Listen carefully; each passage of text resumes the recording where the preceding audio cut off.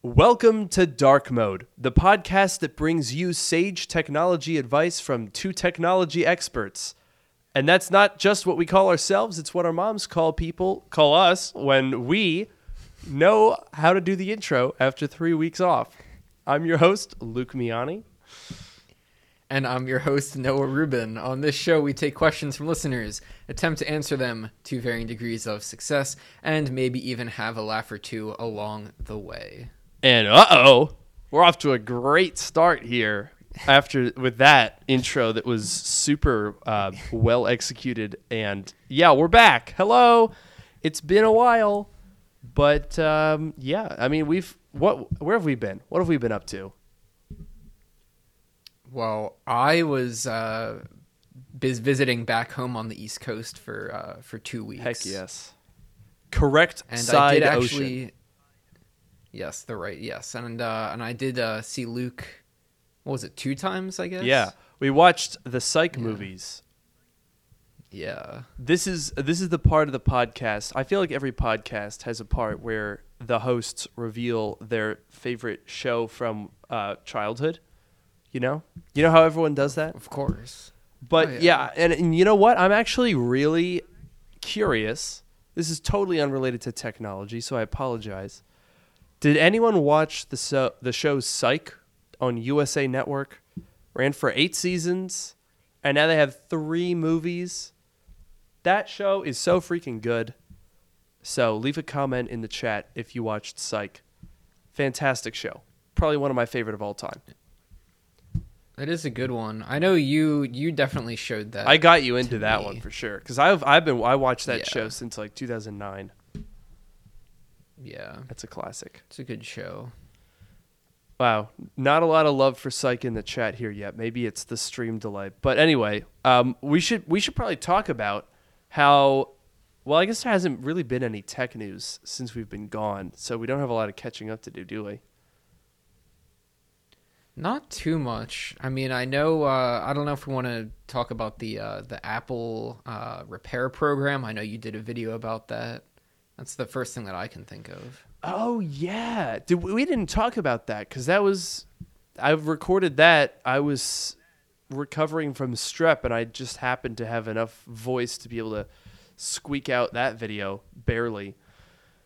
But yeah, so that.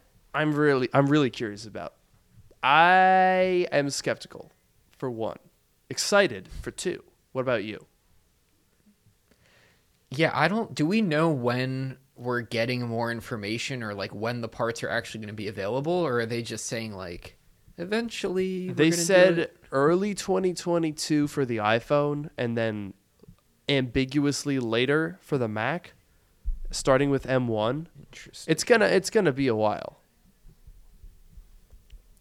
Yeah, they're not rushing to do it, but I'm very curious to see what parts they offer, what their like kits look like, and how the whole process goes. Like if they're gonna limit what parts you can get, like do you have to like put your iPhone serial number in to get a part, or can you like order whatever parts you want? There's like so many questions surrounding it that I'm really curious about, but I think it's definitely a step in the right direction.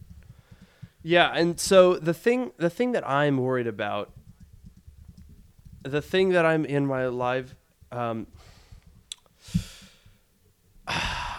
so skeptical because here's the thing. So here's the problem that we're gonna have is that Apple loves control. And this is giving up control. And so whenever Apple does that, they don't do it completely. So as much as I would love for there to be just like a big old repository where you can go through and buy all the parts, it's unlikely that that's going to happen. Nathan here in the chat says, it seems like they won't just immediately give free reign. And Vicky is saying, how about adding a toolkit with the computer? This one is interesting, actually. This is an interesting point because on the subject of Apple not wanting to give up control, they also mentioned, if you recall, that you'll be able to buy the tools as well. And so this is where it starts to make me wonder, are they going to force you to buy the tools with the parts? Is it like a kit? You know, is it a repair kit where they're going to give you this instruction booklet and very specific tools that will allow you to do that repair with no additional things? Or do you add the tools optionally? Like, because there's so many different things they could do, right? It's because, like, on the one hand, what I think you, and most of the people watching would want is essentially an Apple Store page. Now, they said this would be third party, but essentially a web page where you can go through and just buy the parts you need. Oh, I need a fan, boom. Oh, I need a Logic board for 2017 with these specs, check, done. I mean, first of all, we know that it's not going to be anything Intel. So this is starting now and going forward, but not going backward. The other thing is, I mean, we all come from various degrees of comfortableness working on a device. So let's take you and me, Noah, right? We're coming from different positions. If you, let's say hypothetically, in both cases, we got our beautiful, shiny new M1 Max MacBook Pros. And we're like, oh, heck, I like this thing so much. It's great. And then, I spilled a whole carton of OJ right in there. Beans. I toasted the Logic board. It's absolutely fried. Now, in that scenario, we're both faced with the same dilemma of a toasted Logic board. What are you going to do? What's your level of comfortableness in terms of getting your computer repaired within your comfort zone and within a reasonable amount of money? That's a good question, because obviously I'm not I don't have as much experience with Apple or like computer like building and all that kind of stuff as you do. And the only experience that I have, I guess, is with my old 2011 MacBook Pro, and that was with you. So to be honest, I would probably... And significantly easier to work on. Well, that is also true. I would probably just like make you fix it for me, to be honest. Okay, so let's say like in a hypothetical situation where you don't have access to an Apple-focused repair YouTuber. Uh-huh. Like, what would you do in that scenario? Would you pay the Genius Bar to do it, or would you do it yourself with a highly detailed kit and tools? If I had a highly detailed instruction manual, like an iFixit, like their things are good. They have pictures for everything. They have, all the diagrams and whatever. So if I had that, or, obviously the Apple equivalent of that, and I had the tools, I might be willing to try it, but it depends on the price, because if it's not that much more to get the Genius Bar to fix it, I would obviously trust them infinitely more than I would trust myself. So it's hard to say. I think the price actually would... Oh, no. Oh, no! Yeah, the wall panels are a continuing pain point for Noah here. Yeah. For those of you who are unfortunately not blessed with the gift of sight for witnessing this episode, I mean, I guess you could probably figure out what happened. The wall panels fell off the wall.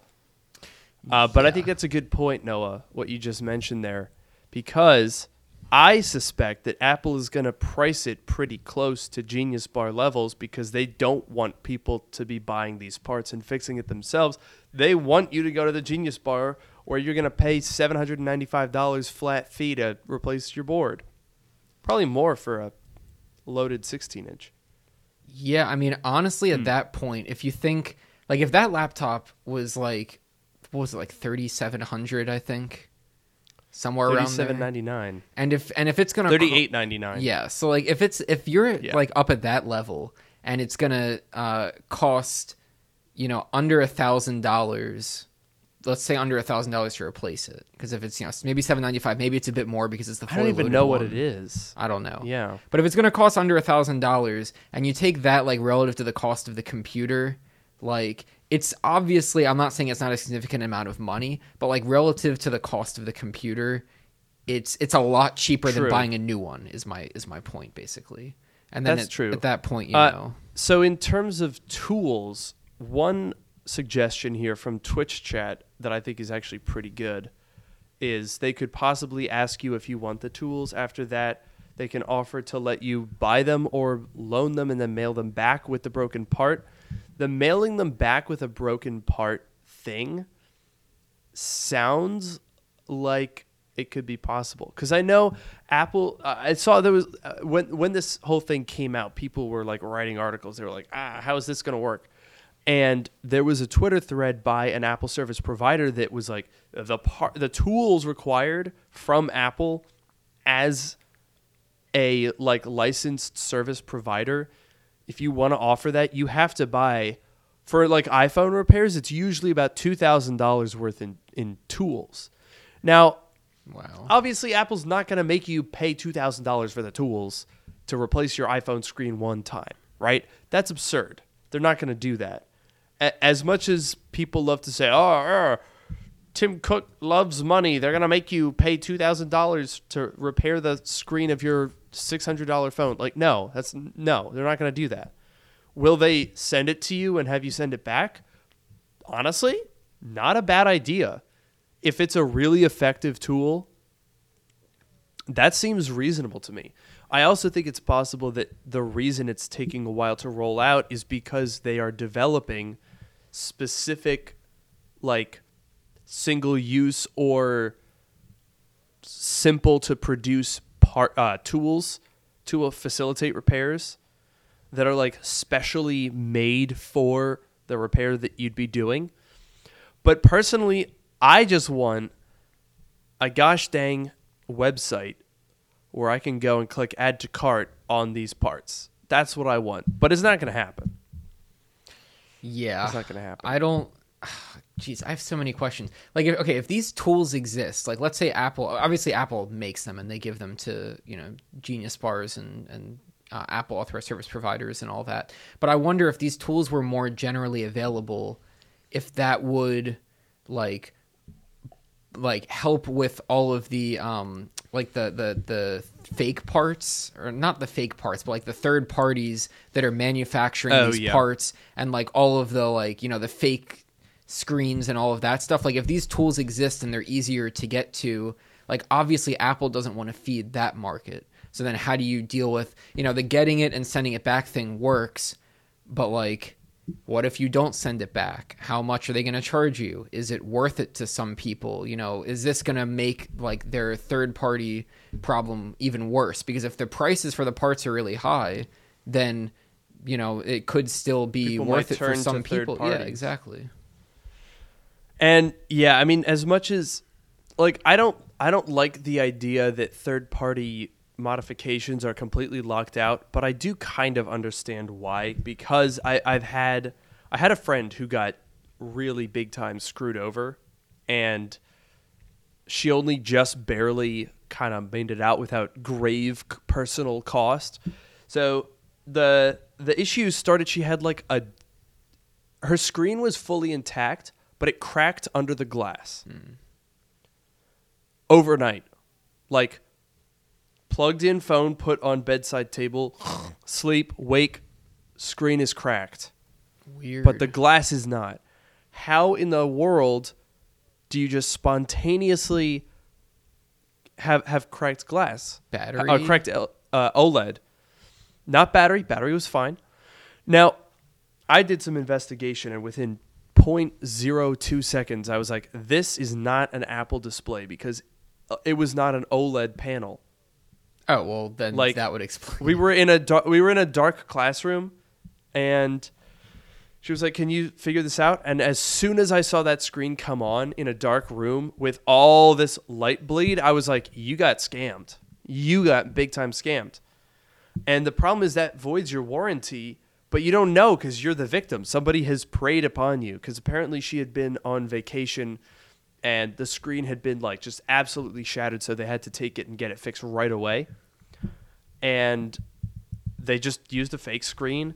So I did all the investigative work. I was like, this display does not support True Tone. This display is not like behaving as usual. It looked really like the substrate of that surface was like super warped and wobbly. It was not a high quality part. Hence why it just spontaneously shattered. What was funny about that, and she was out of warranty, by the way. So I was like, damn, you're going to be faced with an out of warranty repair for your screen because somebody screwed you over. That sucks. She took it to the Apple store. They did not notice that it was a fake screen. Really? Yeah, it took me 1 second to notice. They didn't notice it. They said, "Whoops, our bad. Let's replace this." And so she got it fixed for free with a legit screen. Nice. So that one was a skin of the teeth scenario, but a lot of people aren't that lucky. You can get screwed over, but at the end of the day, it's your warranty that's on the line. So having the option to buy genuine parts rather than take the risk is absolutely a good idea. I mean, especially I think the biggest thing is with batteries, to be honest. Yeah. Batteries and chargers and stuff. Because if you buy fake batteries, those can be bad. Those can be really bad. I know a lot of people that run older unibody MacBook Pros that have fake batteries and they charge them with fake chargers. I'm like, I hope you don't have anything important on there because you're going to toast that thing any day now. And they do. That's how a lot of old MacBooks meet their fate, is when people are like, it's 10 years old. I'm not going to buy a real charger. I'll just buy a fake one. Boom, zap, you're done. Yeah. I don't trust those fake chargers. But let me ask you this, because I have a feeling that your friend... A query. Yes, your friend who went through this whole thing is probably not the kind of person who would buy a screen from Apple and do the repair herself. Would I be right in saying that? You would be right in saying that. So, I mean, yeah, it's not going to fix everything.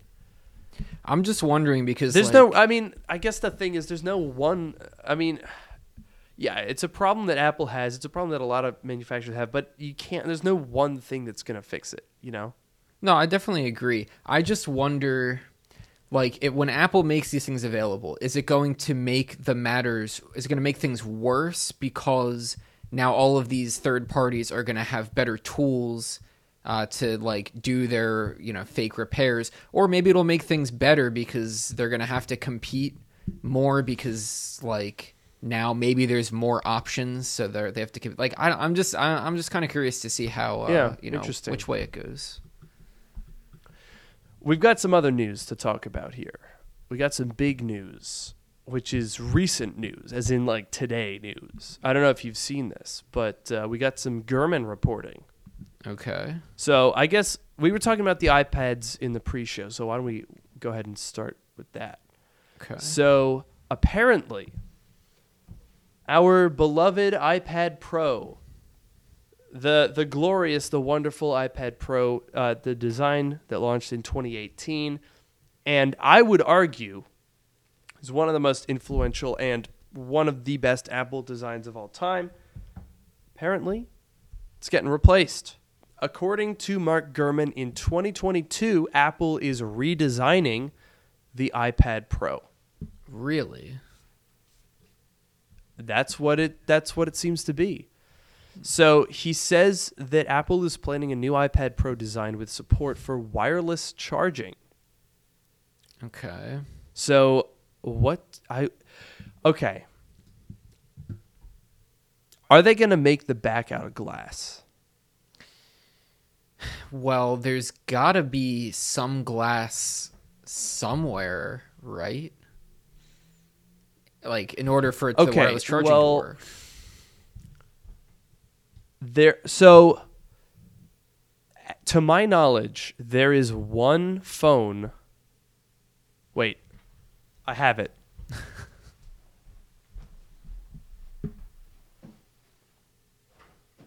Is it going to be the Pixel 6? That's my guess. You're one off. It's actually the Pixel 5. Oh, what is that, plastic? Right here. Nope, metal. What kind of metal? And it wirelessly charges. Yeah, it's it's real thin right around here. But it's a metal phone and it charges. I think it's aluminum. I could be wrong. But yeah, this is, to my knowledge, one of the only wireless charging metal-backed phones. But I don't necessarily know if that's going to work on the iPad. So, okay, wait. Picture this. iPad Pro, matte glass back, stainless steel side rails like the iPhone. Thoughts? I love the feeling of the back of the iPhone, like the matte Right? glass It's or whatever. so good. And the color, like, and the color, like, that would be pretty nice on an iPad. Dude, I would probably go for a Sierra Blue 11-inch iPad Pro. Oh, That would be a lot of that Sierra would be Blue. gorgeous. But as Twitch chat pointed out, the risk of the glass breaking. Yeah. It's a large surface. It's a lot. That would be a lot of glass. You have glass front and back. Yeah, that is true. But the thing is, though, I mean, I feel like, how many people drop iPads? Is that a thing that I mean, okay, it's probably dumb. It's probably a dumb statement, but I don't know. I feel like. All right. Okay, wait. Here's another thing. Wouldn't it be way heavier? Adds a lot of weight, people are saying. And then also stainless steel side rails would add a lot of weight too. Huh. It's true. That is so weird. And also, I don't know what else you would change. See, that's the thing. The 2018 iPad Pro design is so good that I literally cannot think of, I can't even conceive of something that I would change about the design. Can you? Honestly, not really. Like, the first thing that I think of is, like, they could shrink the bezels, but, like, you kind of need somewhere to, like, you know, put your hands when you're holding it. So I don't know. Yeah. They could. Okay, so let's go through our list here of things that Apple could change. I'll go with slimmer bezels, but slightly. Like, they could probably lose a couple tenths of an inch, and it would look good, but not too thin. I don't think they need to make the device thinner. No. I think it's literally perfect. Yeah. Like, this is the perfect thickness. The cameras, I guess they could remove a camera bump, but that's really minor. I got nothing else. This is a perfect design. Yeah, it really. I have no notes. I can't. But beyond what you said, I really can't think of anything else. I don't have any complaints. Right, and that's the thing. I think that's what they've been honestly worried about. I mean, if I were Apple, I'd be really worried right now. It's okay. You know what? Okay, this is a weird analogy, but I'm gonna go ahead and make this. The analogy that I have for the iPad right now, and this is 2018 iPad Pro, the iPad Air as well, falls under this category because it's basically like the same general concept. It's so good that nobody really needs to upgrade. And the analogy for this is actually the Ford Model T. Because by the mid-1920s, almost anyone who could afford a car had one. a Ford Model T. And they were all exactly the same. A Ford Model T from 1912 and from 1924 are more or less identical. They accomplish the same goal. They look more or less the same. And they're the same color. The famous Henry Ford quote was, "You can have any color you want as long as it's black." Yep. And that's just the way that it was for about 10 years. And then all of a sudden, sales start to drop. Why is that? Well, who needs a new one? Unless yours breaks, runs away, or is destroyed by fire, there is no need to buy a new one that's the same as the one that you already have. It was an appliance. It was like a stove. People don't upgrade their stove very often. And so so that's what spawned sort of the design cycle, the model year, changing the exterior of the car without changing the underpinnings, and giving us basically the car market as we know it today, love it or hate it. Apple has kind of, obviously not on the same scale, gotten themselves into a similar situation, which is anyone who has a 2018 iPad Pro or later has no interest in whatever iPad Pro comes out because theirs is perfectly fine. Like I have the M1 iPad Pro 12.9. It's nice, but I've honestly thought about selling it and getting a 2018 12.9 inch. Like the 2018 just does it perfectly fine. And so anyone who has any of the iPads of that design, 2018, 2020, 2021 iPad Pros, the iPad Air, I guess the iPad Mini now, you could argue, but it's pretty new. None of those people need to upgrade until Apple like really changes the game. But I can't think of any game changer that would be enough to make me want to ditch my 2018 iPad Pro out of necessity, out of want of new features. Yeah, I mean, I guess it's interesting because do other Apple products have that issue? I would say maybe the Apple TV, at least for me. I don't use mine that much. Okay, that's a fair one. I'd say the Apple TV probably. And to be honest, like, I think the AirPods Pro are like pretty good. But like that's definitely true. But as far as like their main like core products, like, you know, you think about the Mac and the iPhone and the Apple Watch, I feel like they don't have this problem. Yeah, and it's not like they're not dissimilar. I mean, I feel like this year's iPhone cycle was seen as pretty minor.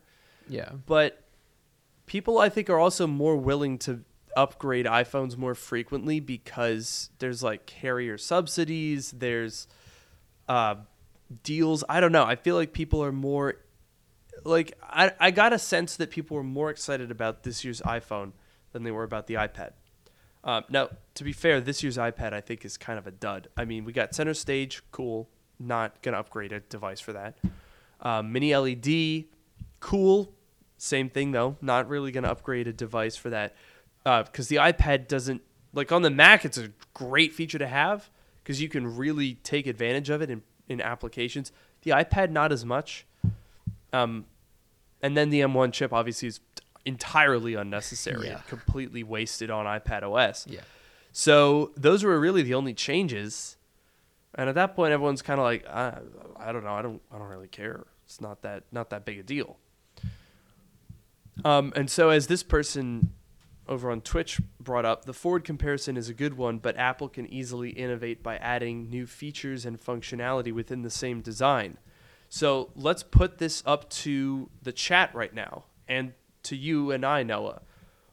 What is a feature or functionality that Apple could add to the iPad Pro that would make a difference? And I'm going to add the caveat that this should be hardware, not software, because software would apply retroactively to older iPads as well, thus defeating the purpose. So what is a hardware feature that would make a new iPad compelling to you? Have at it, chat. I turn first to my co-host, my colleague, Noah Rubin. What you got? What do you think? All right. I want to go back to the wireless charging for a second because personally, Yes. I never use wireless charging. I think you do, right? You have your wireless charger by your bed. Almost all the time I do, yeah. I have Yeah. wireless charger by my bed and in my car.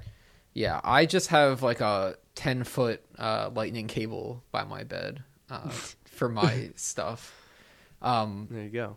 But I'm curious, did the rumor say about the wireless charging, is it more to charge the iPad or more for reverse charging an iPhone or AirPods or something like that? That's an interesting question. It just says support for wireless charging. So Okay. I'm going to go with charging the iPad. Though I would also expect that means MagSafe and therefore would enable additional accessorizing capabilities that we can only speculate on.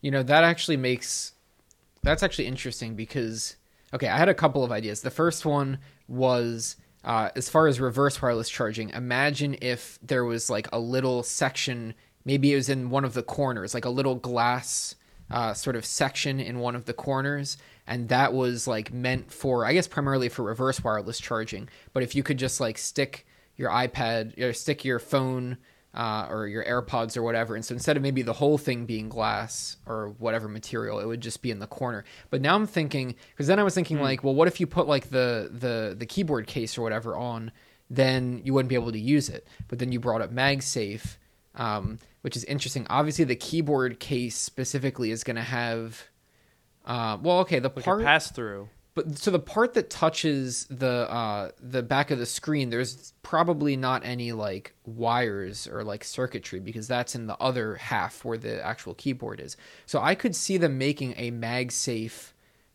keyboard case, and then the MagSafe, like if you have one of those MagSafe cases, it'll pass through, so you can put another MagSafe accessory on it. So I think if they made it MagSafe and then they did that, and I could see that working if they bring it into MagSafe. But just imagine this on the iPad. Oh no, that would be really funny. That would be hilarious, actually. I would love to see that. So I'm just looking through here in the chat. Some people said the only thing I wanted was the new mini LED display in the 11-inch. That's true. That I think would fall under an icing feature where it's nice, but I personally wouldn't upgrade because of it. Multiple high bandwidth ports. That one would be nice to have two USB-C ports. I think that would be nice. Yeah.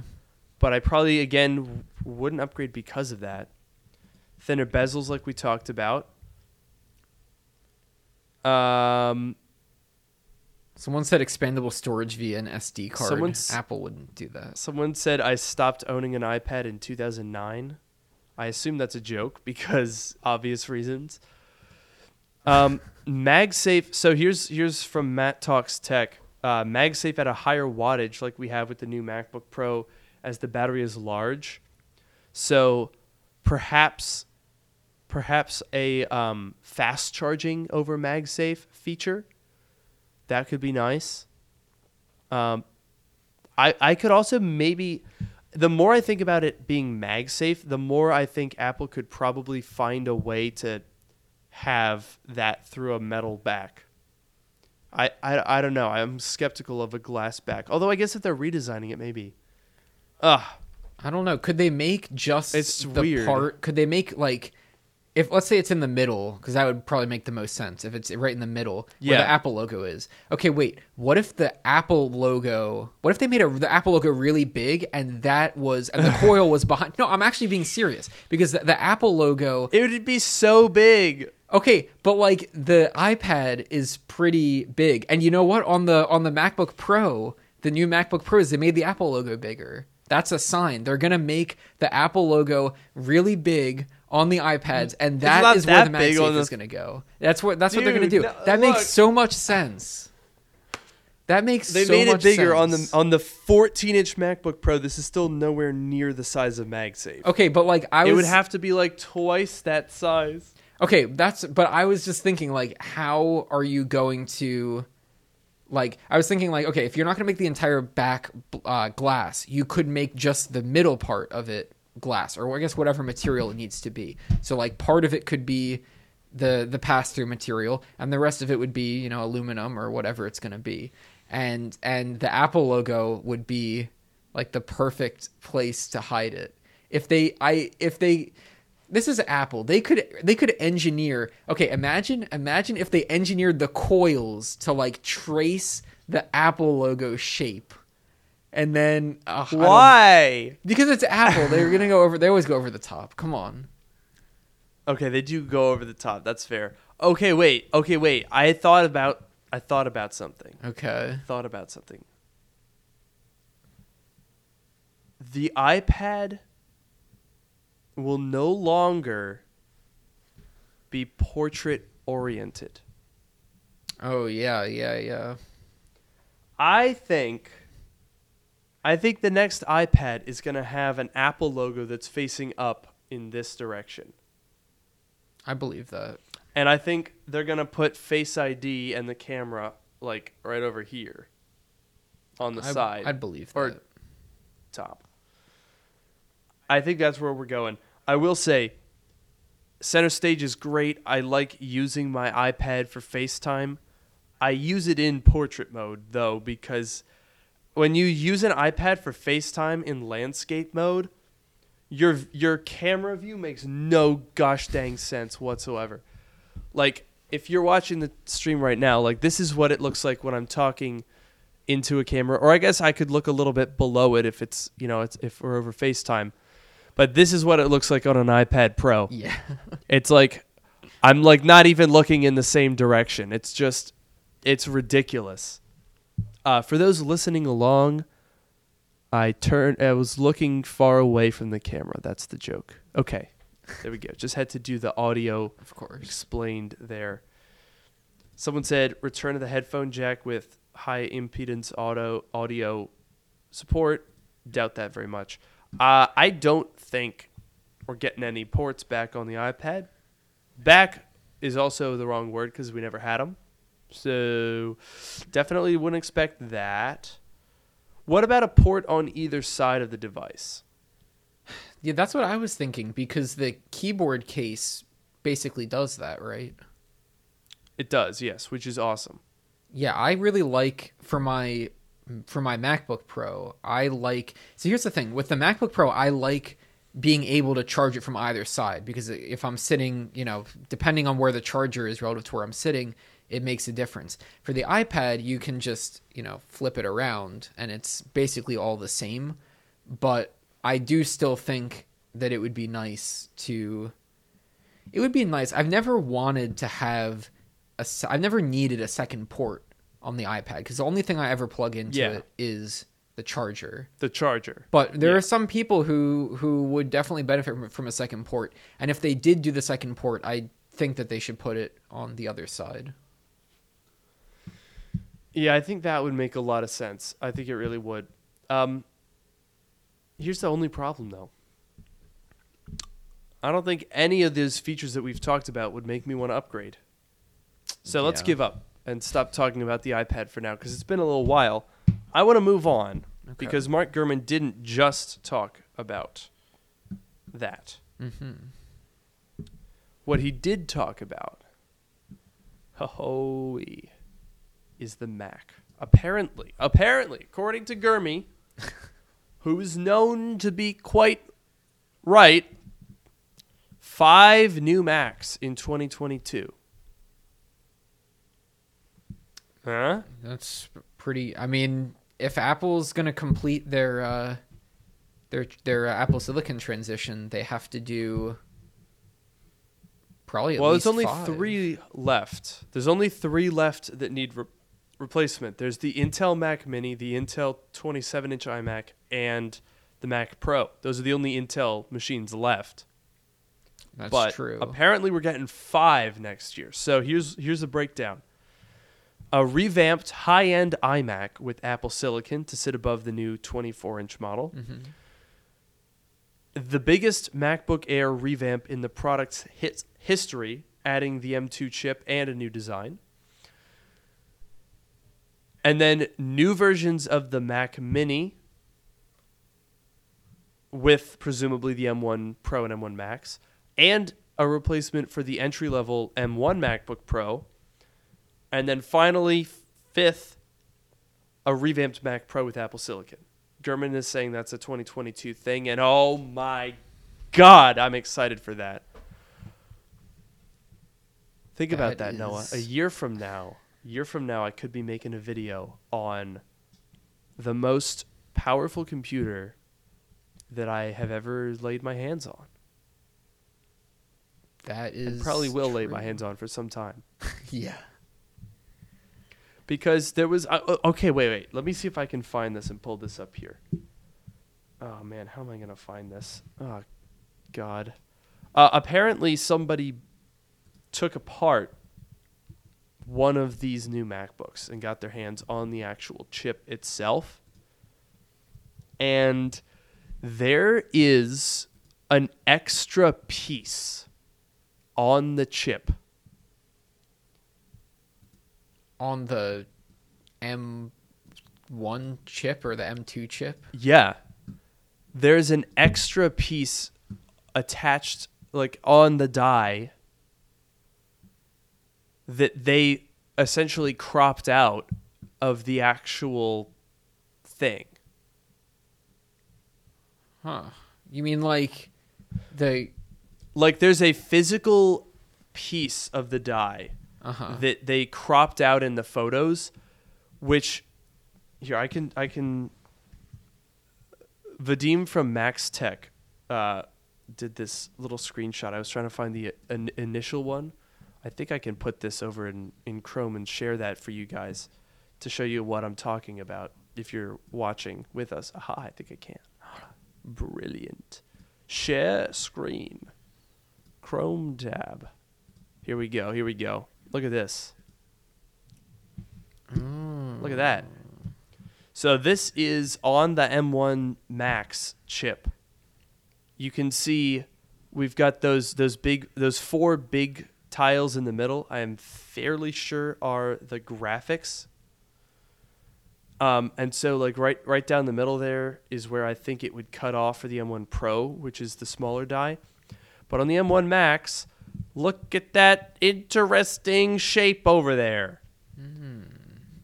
Now, this links into the video that I made this past week where I basically talked about some technologies that are coming out in the next couple of years that would potentially allow Apple to scale their silicon more effectively and to greater heights. Chat here got it right. TSMC 3D Fabric is the name of the... it's actually a family of technologies. It's not one thing. But basically what it comes down to is a bunch of different ways of manufacturing a chip that would allow Apple to make chips essentially modular. So the way the M1 and the M1 Pro and the M1 Max work is it's a single piece of silicon. So if you think about that in terms of manufacturing, what it means is the larger your chip is, statistically, the less of it is actually going to be usable. So let me pull up a screenshot. Aha, perfect. Okay, good. That's a PNG. Just how I like them. Let's pull up another screen share here. A diagram of essentially the problem that comes with making dies bigger.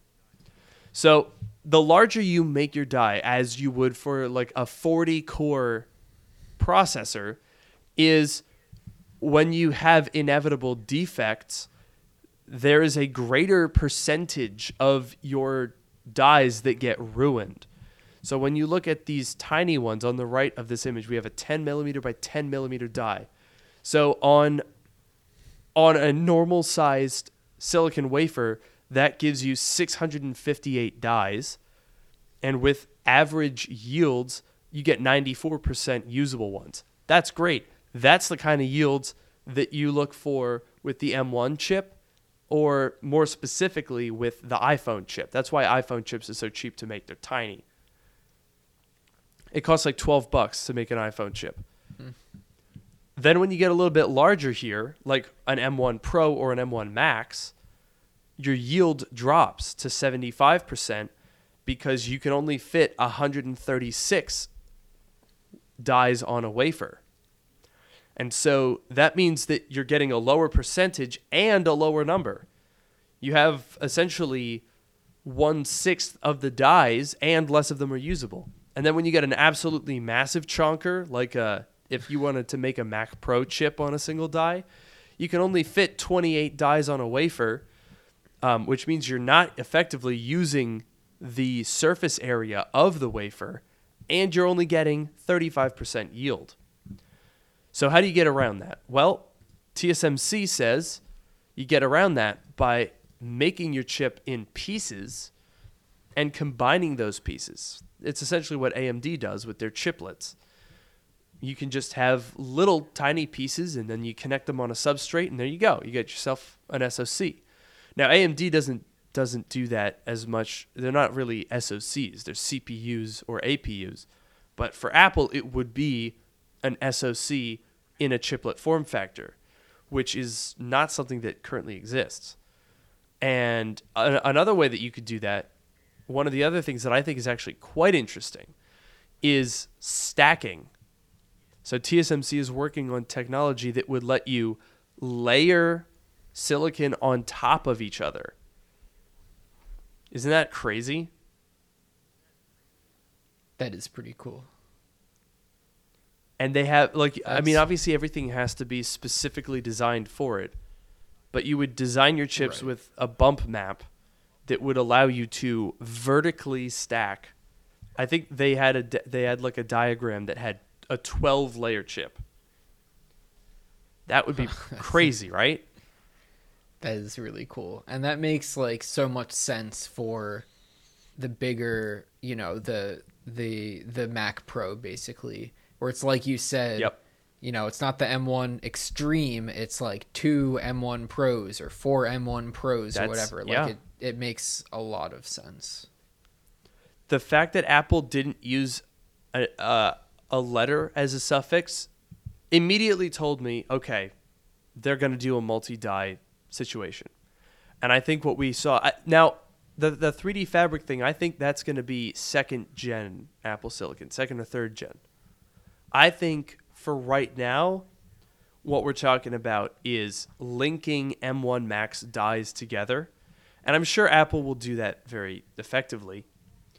But it stands to reason that we shouldn't expect it to scale as well as going from M1 to M1 Pro did. Because M1 to M1 Pro was adding twice the performance but half the efficiency cores, and we gained about 70% performance. I would bet that going from 10 to 20 would not scale as perfectly. So maybe another 60%. It is a lot of performance cores though, so I'll give you that. Maybe they'll be able to brute force it. But I would expect it not to scale as well. I cannot wait though. It's going to be insane. Insane and insanely expensive. Oh yeah, you bet your bottom dollar.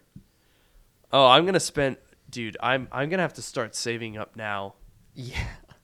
I'll save up for a whole year. I'm gonna make a separate bank account called Mac Pro account, and I'm just gonna have to stop spending money on food, rent, car insurance, all that stuff. And I'm going to put it all into the Mac Pro fund because I need that thing in my life. I've never owned a Mac Pro while it was new and relevant. I've only ever owned old, bad, crappy ones. And I'm going to change that. I will. I guarantee it. It's exciting. I'm also really excited for the high-end iMac, but I'm bummed that it's a 27-incher. That really makes me sad. I was hoping for a 30-inch. Yeah, I like 27 is a good size, but like I feel like a lot of people want a 30 or 32 inch. And that actually kind of feeds into Nicholas here in the chat asked about updates on buying the Pro Display XDR. It's taken a while, but I think I'm gonna figure it out. Hopefully this month. Might be a video coming next month. It depends on what I work out. But essentially I have decided not to pay full retail price. And so that's why it takes a little longer. Because it's hard to find deals on the Pro Display XDR because it's a low volume product. So if I go on eBay right now, I guarantee they're all selling for basically retail. I know that Micro Center oftentimes has them for like $44.99, which is a decent discount, but not good enough for me. I want to do better than that. So I will find a way to do better. Wow, there's only like 3 Pro Display XDRs on eBay right now. Yikes. I'm And not they're all too basically surprised about that. Yeah, I'm now, and I know it's a little controversial to buy a Pro Display XDR when it's been out for 2 years and when presumably a replacement will come alongside the new Mac Pro. But here's the thing. Pro hardware, Apple's Pro stuff holds its value really well. My iMac Pro I've had for 2 years now, and it's worth more than what I paid for it. So that's like probably the best investment I've ever made in terms of like the returns that it's given me in video content and work productivity, and still being worth more than I paid for it. What? Yeah. So I might take a little bit of a loss on the Pro Display XDR, but you know what? That's okay with me because I'm going to be moving over. Once I get it, I'm moving over to an Apple Silicon editing setup. I'm still on Intel here. I'm still on the iMac Pro now. But once I get a Pro Display XDR, I'm going to use the MacBook Pro to edit until the Mac Mini comes out, and then I'll use the Mac Mini until the Mac Pro comes out. Working your way up. That's the my chain. plan. Working my way up the chain. Admittedly, working my way up the chain rather quickly and expensively, Yeah. but I don't know. It's different for a technology YouTuber, right? Because these are things like, it's not like I was gonna not buy the Mac Mini. Are you kidding me? Of course I'm gonna buy the Mac Mini. I gotta make videos on it, so I might as well use it to edit my videos with the Pro Display XDR. So yes, long and the short of it is, I am gonna hopefully eventually get my hands on a Pro Display XDR. I'm really excited for it. Nice. I want that. I want a 32-inch display in my life. That's what I want. Yeah, I will concur that they're very nice. About the Gurman thing, the most surprising thing. What do we think about this? An updated entry-level MacBook Pro. What Like an in the updated world is that 13-inch. all about? Yeah. Why? It's I kind of feel like the that was sort of like a stopgap, and now they have like the 14 Yeah. and 16 inch, and it's like, 13 would go away. And it's hurting my brain because, okay, guys, remember that MacBook Air that we've been looking at? The design that John Prosser and Ian Zelbo came out with? That thing looks freaking awesome, right? You got MagSafe, which, I mean, you look at the MacBook Pros, look how thin MagSafe is. Obviously, it was made like that so that it could go in really thin laptops. That's what it's going to be. 2 USB-C ports, got the headphone jack, MagSafe. It'll be super thin. It'll have colors, white bezels, a notch, And apparently some people are saying a mini LED display. And that's a MacBook Air. How much is it going to cost? I thought, hey, drop the 13-inch M1, kick that to the curb, put the new one at $12.99 or $11.99. But no, because now Gurman's saying, hey, guess what? The 13-inch M1 isn't dead. Hello? So is that mini LED MacBook Air going to be $9.99 with all those colors and MagSafe and a new design and mini LED? I don't like at that point the difference between that and like the 14-inch MacBook Pro is what, the processor? Negligible. Yeah. And not that much, because all of the like general features, mini LED, notch, like new design, like all of that stuff's the same. It's like there's not that much of a difference at that point. Dude, if that design, those absolutely beautiful renders are accurate, and I have reason to believe that they are. That was a very subtle wink. And it's got mini LED, and it's $999. Dude, that's going to break the world.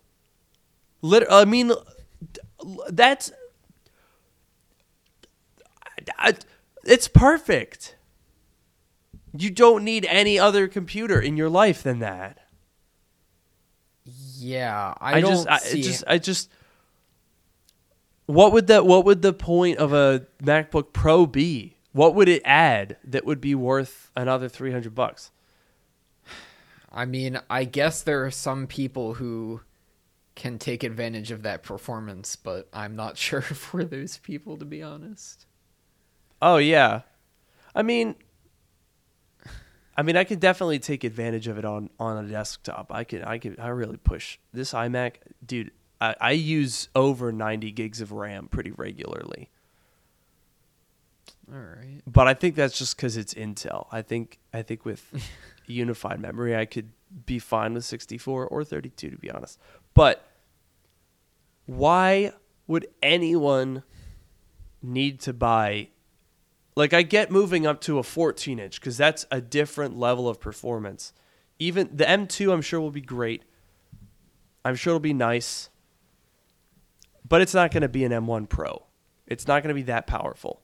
So you've got reason to buy a 14-inch.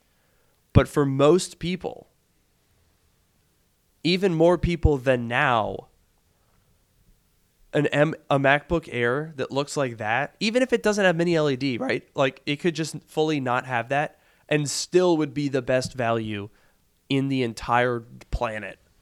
Yeah. It would be so good.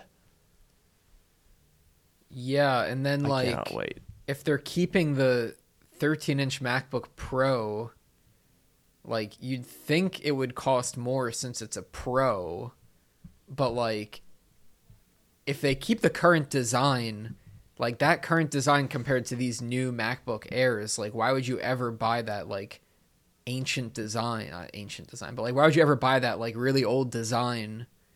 And like, what are they? I don't understand that. I don't understand how they could keep the 13-inch unless they like redesign it to look like the 14-inch, and they're like, here's, the same new design, but maybe it still is an M1 and not an M1 Pro. But like, why would they do that? That doesn't make any sense to me. Yeah, no, it's weird. I guess they could put, dude, but everyone that's talking about this MacBook Air says it's an M2. Now, okay, so here's something else that could be possible. They could repeat what they did in 2018, which is essentially keep the M1 at $999 and introduce the new one at $1199. But the problem is now Gurman is saying that there's a MacBook Pro at $1299. So then they'd have the M1 old design MacBook Air at $999, the M2 new design MacBook Air at $1199. And then I guess a slightly thicker version of that with maybe less colors, and maybe promotion for $12.99. That seems like a mess. Yeah. I mean, I kind of thought that they were going to drop everything and just have one laptop in the lower segment. Call it a day. I guess, too, makes sense because maybe a lot more people are shopping down in the low $1,000 range versus $2,000 plus. And so having two different options gives you some options.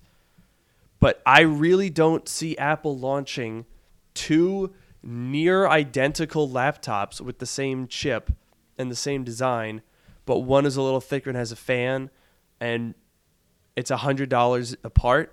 That makes no sense to me. I don't think that's going to happen. Yeah, I mean, if they did, I think if we're getting both, then the MacBook Air's got to be $1,000. Yeah, like if they kept the current MacBook Air at $999, and then they had this new MacBook Air, or they could call it the MacBook or whatever it's going to be. I don't know, $11.99, $12.99, whatever. If it's going to have all these amazing features, and then I feel like that's good. And then if you want the Pros, then you get the 14-inch and the 16-inch at that point. I feel like that makes sense to me. I don't know. I mean, I'm so excited because I think we're talking about 5 Macs in 2022. That's huge. That's a lot more than we got this year. And all of them sound awesome. Every single one of them sounds phenomenal. Yeah. A Mac Mini with an M1 Pro or an M1 Max? Hell yeah. Sign me up. Mm-hmm. I by the way, Noah figured that there's sort of a range of prices they could start it at. I mean, $10.99 is the current Intel one. I doubt that. I doubt that very much. So, here's how you could think about it.